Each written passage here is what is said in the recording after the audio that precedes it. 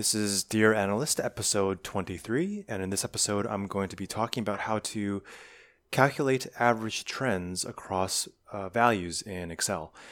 And it's been almost a month since the last episode, episode 22. Been on quite a long winter holidays and New Year break. Just got back from overseas and I'm just trying to get back into the flow of things, getting back into work. So hence the long break in between episodes. So hopefully you all had a happy holidays and New Year and ready to learn more about Excel, data analysis, and everything in between.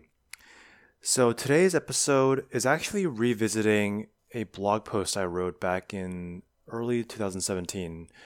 And the title of the blog post was called Calculate Average Trends in Excel. And so I'm actually going to be revisiting this blog post because someone recently left a comment on the blog post about the methodology I use, which made me re-examine and question my original methodology for calculating average trends. So the gist of this blog post is this: you have a bunch of value across time periods, and you need to figure out what the trend is in terms of the average increase and decrease in order to figure out and forecast what a future period value will look like. And so I argue in this blog post that you find the change in values, that you find the increase and decrease as a percentage basis across time periods, and then you average out those increases and decreases to find kind of the average rate of change, and you take that number, multiply it by the last period in which you have data, and then you get the answer, which is the projection. Now in the blog post, I have a screenshot of an example of this in Excel. So this example will probably be more clear if you bring this up on your phone and open up the screenshot of the Excel file I have. But the idea here is that you're finding an average of increases and decreases, and it's not going to be perfect. And this person left a comment saying that you should not, this is basically his comment. He says, "I'd caution people against putting too much stock into creating a general trend with this method. Taking an average of an average can give you some strained results because the annual changes are not weighed." And well, first of all, I don't know if I corrected him, but I wasn't taking an average of an average, but rather an average of the rate of change, the increase and decrease between values over the time periods.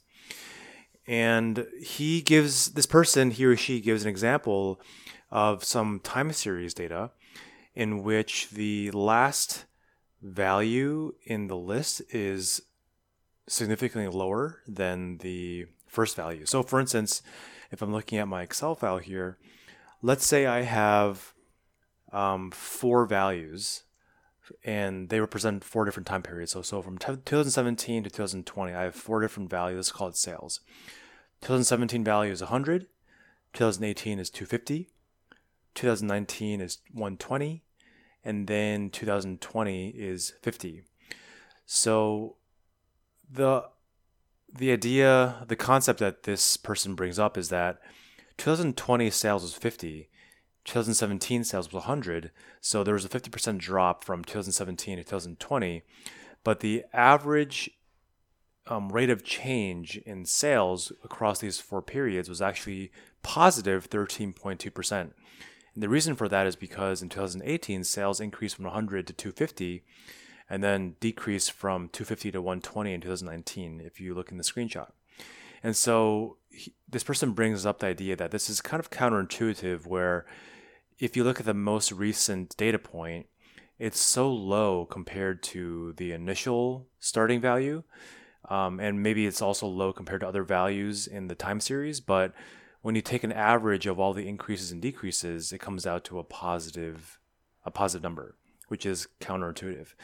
And I mean, to me, this is kind of like why we love Excel, because you can uncover these trends that wouldn't ordinarily come about if you were to look at just like 2 data points or 2 time periods.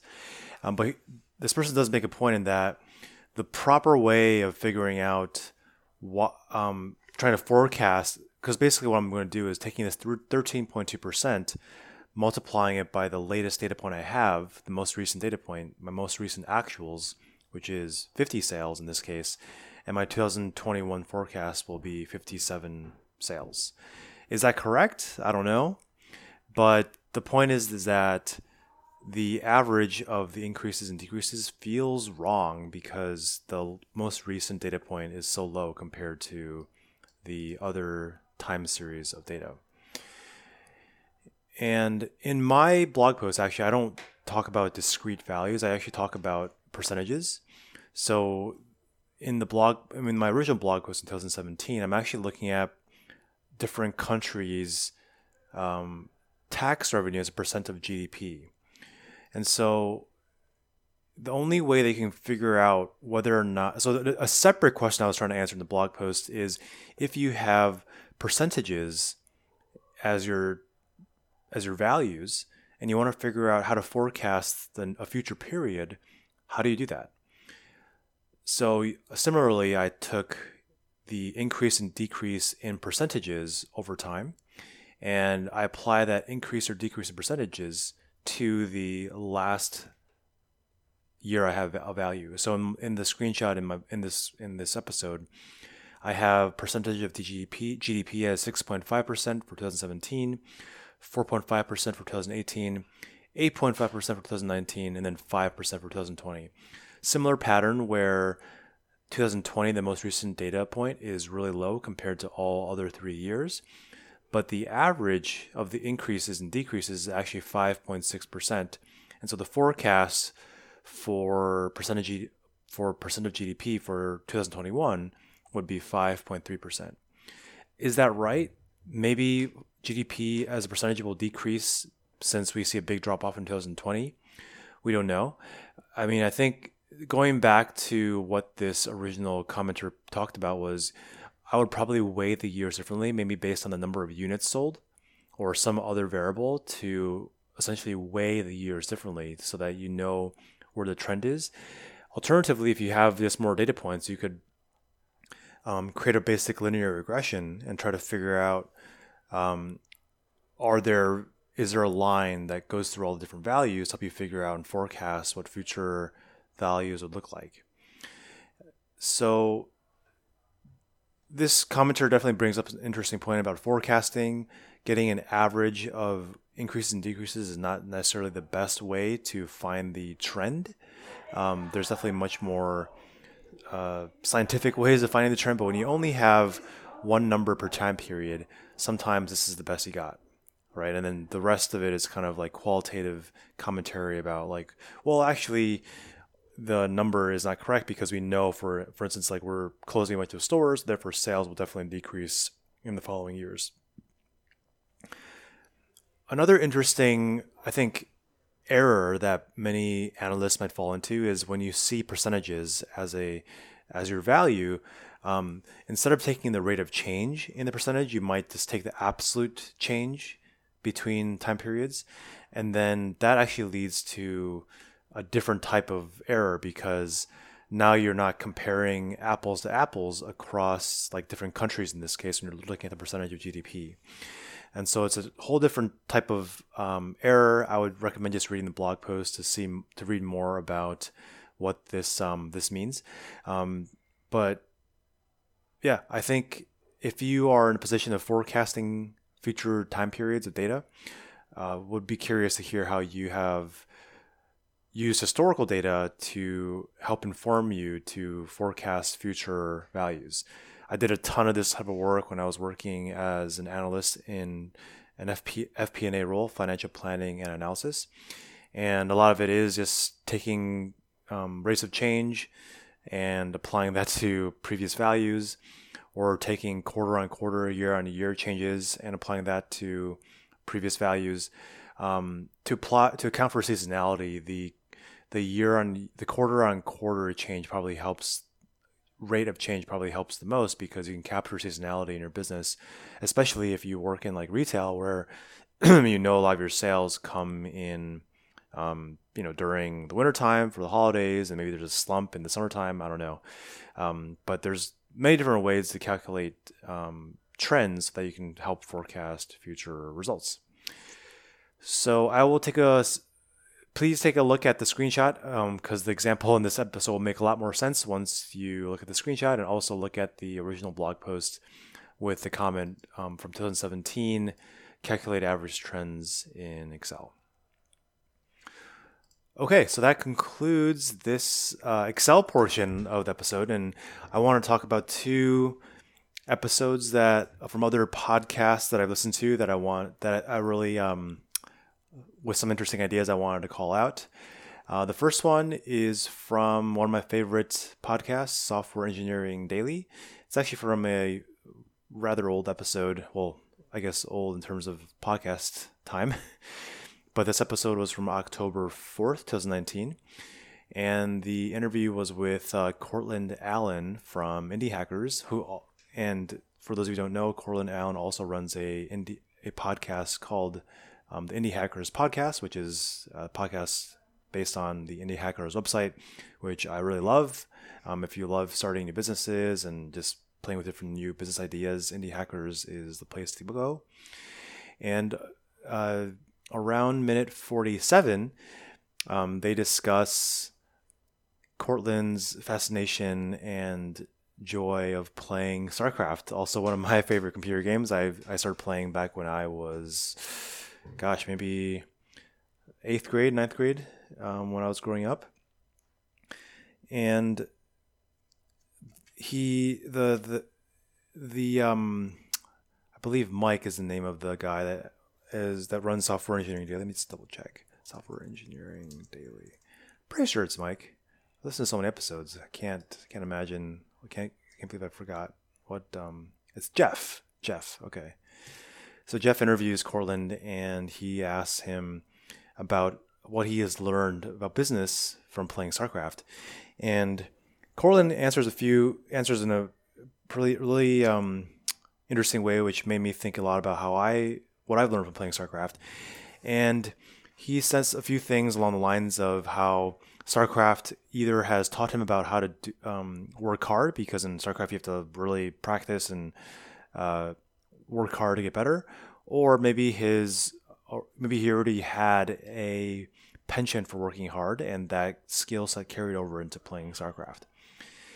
Regardless of what it is, there's so many lessons you can learn from playing StarCraft, at least when it comes to building a business or a startup.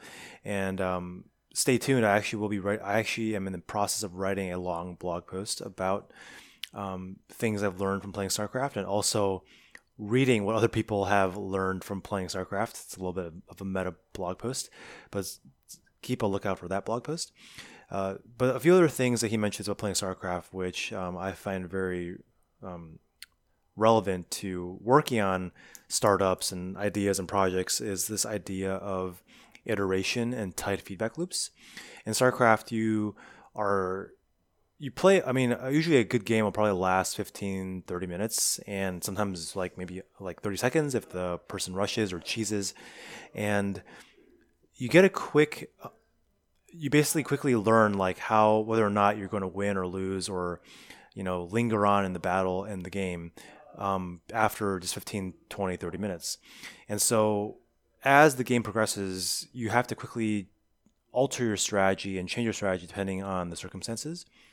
And Cortland relates this to starting a business, where in the business world, if you're working on, let's say, a startup, you probably have to wait months or years in order to see or experience any feedback about what you should be doing next. Should you be fixing bugs? Should you be working on new features? Should you be entering a new market? Those types of decisions are months and maybe years in between, whereas in StarCraft, it's condensed down into a minute. And so you can quickly iterate on your ideas for how to build your army, build your base, scout, attack, harass, all these different things that you have to do and strategize in StarCraft. So I think that kind of ability to think on your feet and think on your toes in a short amount of time really helps you in the business world, because you definitely have more time in the business world, but you definitely have to be open to iterating and changing your ideas, your thoughts, your strategy on an ongoing basis as you get new information about the business environment, just like as you get new information about your opponents and the map in StarCraft. So yeah, that was a really interesting episode because, I love the Indie Hackers podcast and the Indie Hackers website, and it's really refreshing to hear Cortland Allen talk about his love of StarCraft and all the different lessons that one can learn about business from playing StarCraft. The second episode I want to talk about is from another favorite, also kind of similar to the Indie Hackers podcast, but the Product Hunt Radio podcast. And this is from November 13th, 2019. And the interview is with Mike Vernal, who is a partner at Sequoia. And around minute 40, excuse me, Abadesi asks Mike about his big bet and thoughts about the no-code space. And I'm obviously a big believer in the no-code movement. It's kind of a new moniker that's been applied to all the new no-code tools and applications that have come up. Where I currently work at Coda, I mean, you could consider this as a no-code platform to a certain extent. And Abadesi asks Mike about why he believes in the space and where he sees things going. And he mentions a few stats, and I'm not sure how accurate they are, but I'll just list them off right here as he talked about them in the episode. About 20 to 30 million people in the world are considered software developers. So it's a relatively small group of people who know how to do this highly skilled technical job. And then in terms of the number of people that have used Excel or Google Sheets, it's 1 billion people. So it's a lot more people. And he's wondering how the building blocks of Excel haven't really changed since when Excel came out, and when Excel technically was a response to Lotus 1-2-3, which was even older.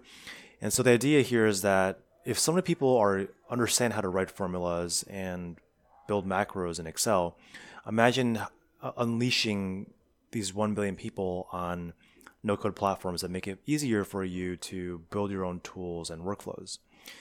And he also mentions how there's so many different SaaS apps now for headcount planning, for HR, for sales, for operations, and all these apps want to become your system of record and your one place that all your data is stored.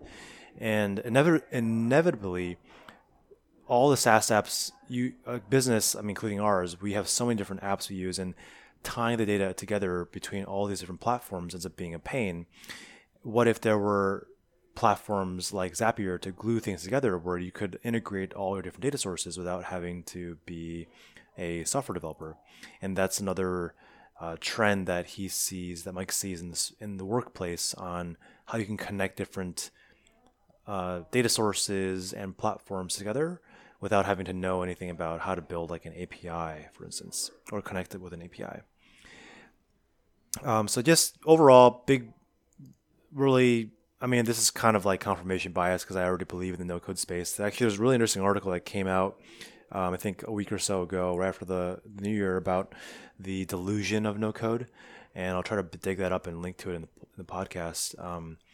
But it definitely shows you the counter-argument of why the no-code movement is kind of not all it's hyped up to be. But I think overall, for me, I'm not like... I definitely believe that there are a lot more people that can build tools that don't know how to code than those that can code, obviously. And yeah, that's kind of the last episode I want to talk about. And I think I'm not sure what I'll talk about in the next episode, but I'm going to try to, talk a little bit more about the no-code stuff because I'm actually one of the co-organizers of the no-code meetup in New York City. And we'll be meeting more people and talking to more people about this in the upcoming weeks. And didn't even think that being in Excel made me a no-code person, but apparently that's what I am. So might as well just accept that and go with it and meet others who probably are good with Excel and other no-code tools. That is the end of the episode, and hopefully I'll talk to you again.